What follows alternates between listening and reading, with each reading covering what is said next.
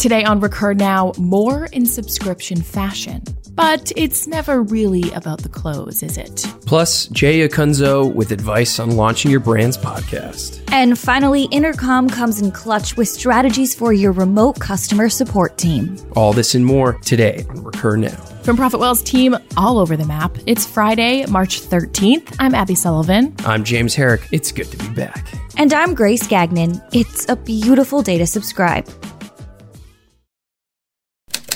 Up first, your news.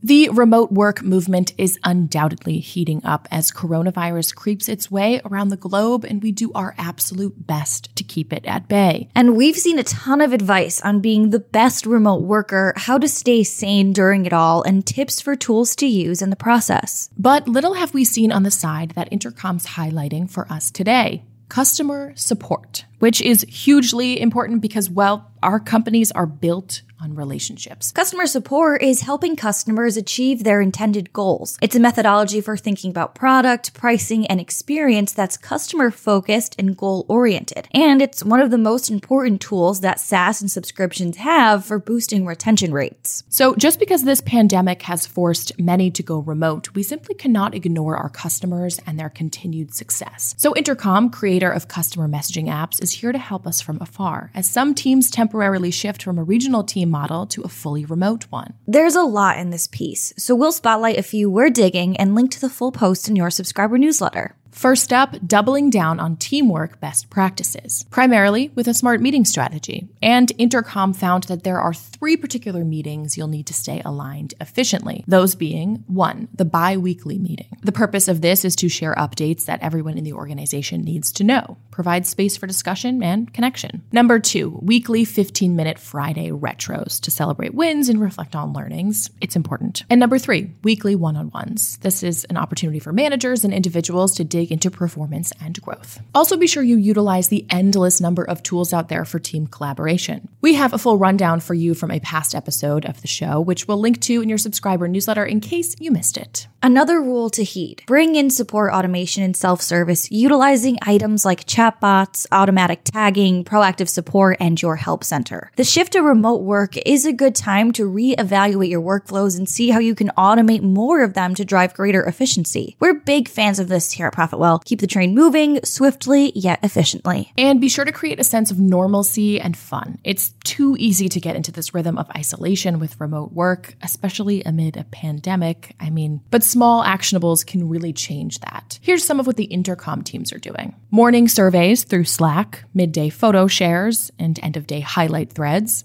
Team challenges, for example, remote power hours. Apparently, these kinds of challenges can be great for both team camaraderie and delighting customers. And frequent postings of their metrics dashboard on Slack to replicate their real-time metrics monitor at the office. It can take time, but remote work is effective and in many cases just as powerful as co-located work. Yeah, we've seen the data, so embrace the remote. And now James on the latest with Stitch Fix.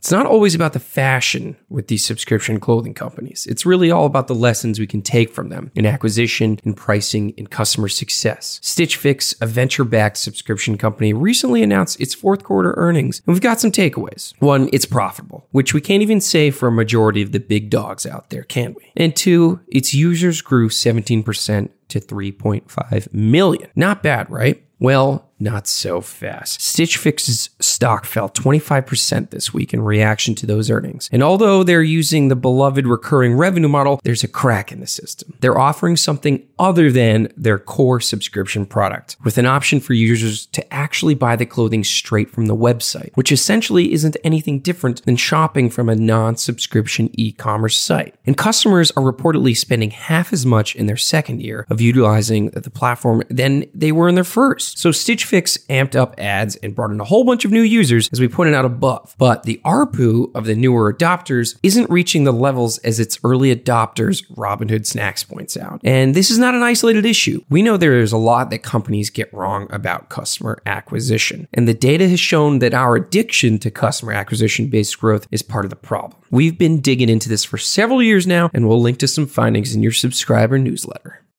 And now, Jay Acunzo on one of the facets he does best, content marketing. Before launching your brand's podcast, he urges, ask yourself, Can it be anyone's favorite show? This week, he looked at the science of why people like stuff, what it does to our focus as marketers, and the change we need in our content to deliver something undeniably powerful for our brands and our audiences. It comes down to a lot about brand affinity. If our end goal is to gain our audience's trust and love, we need their time. If we want their time, we need to provide experiences they willingly choose. So Jay asked the founder of Convince and Convert, a digital marketing and customer experience advisory firm, Jay Baer, about keynote speaking. Why would a busy executive greenlight a show? Why would they be compelled to invest resources and even their own time into it, he asked. And here's the response he got. There is only one way a show can succeed.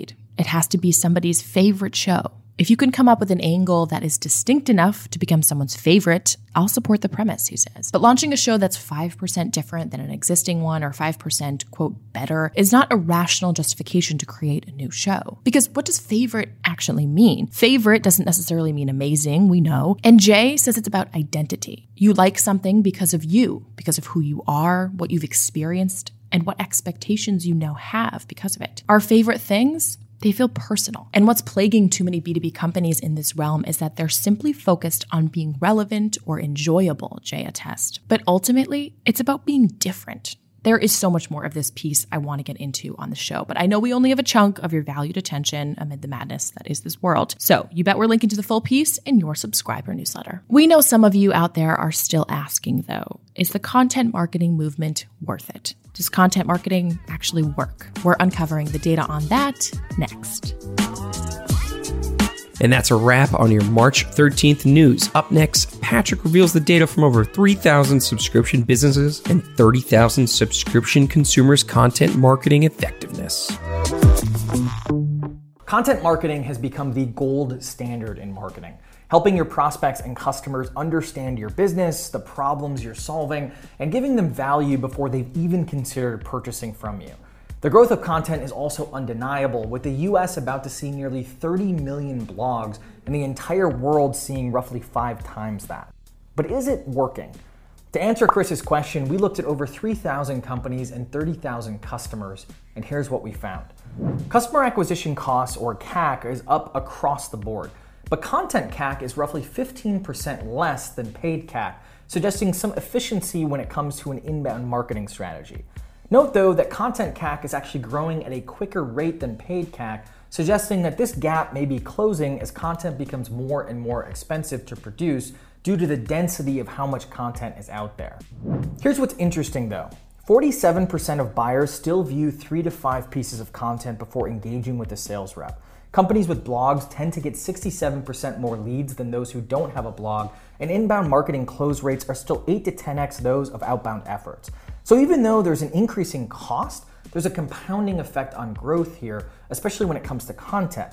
After all, content adds significantly to brand, trust, and even surface area, since content can sit on your site forever. When it comes to retention, companies who are deploying content are seeing 5 to 10% better retention, especially when they deploy content that is more customer focused. Yet content's power appears to be more on the overall growth side of the house, as hinted at from the facts and figures cited above. When comparing overall growth rates between companies deploying a content strategy with those who aren't, the content companies are seeing roughly 30% higher growth rates than folks not using content marketing. It's safe to say that the whole theory that HubSpot drove so many years ago around inbound marketing turned out to be true. And while we can give HubSpot credit, this also reflects just the shift in the market. Density of more and more companies vying for your attention and the diminishing information asymmetry that exists in the market means that our customers have more power now, and that's amazing. The onus is now on us to focus on brand, focus on education, and ultimately focus on a greater user experience to convert those prospects into customers. After all, it's the inbound way. And that's it for your March 13th episode of Recur Now. If you have thoughts on any story we cover or news to share, send Abby a note at abby@recurnow.com. This has been a Recur Studios production, the fastest growing subscription network out there. If you find use for this show, subscribe for more like it at profitwell.com/recur.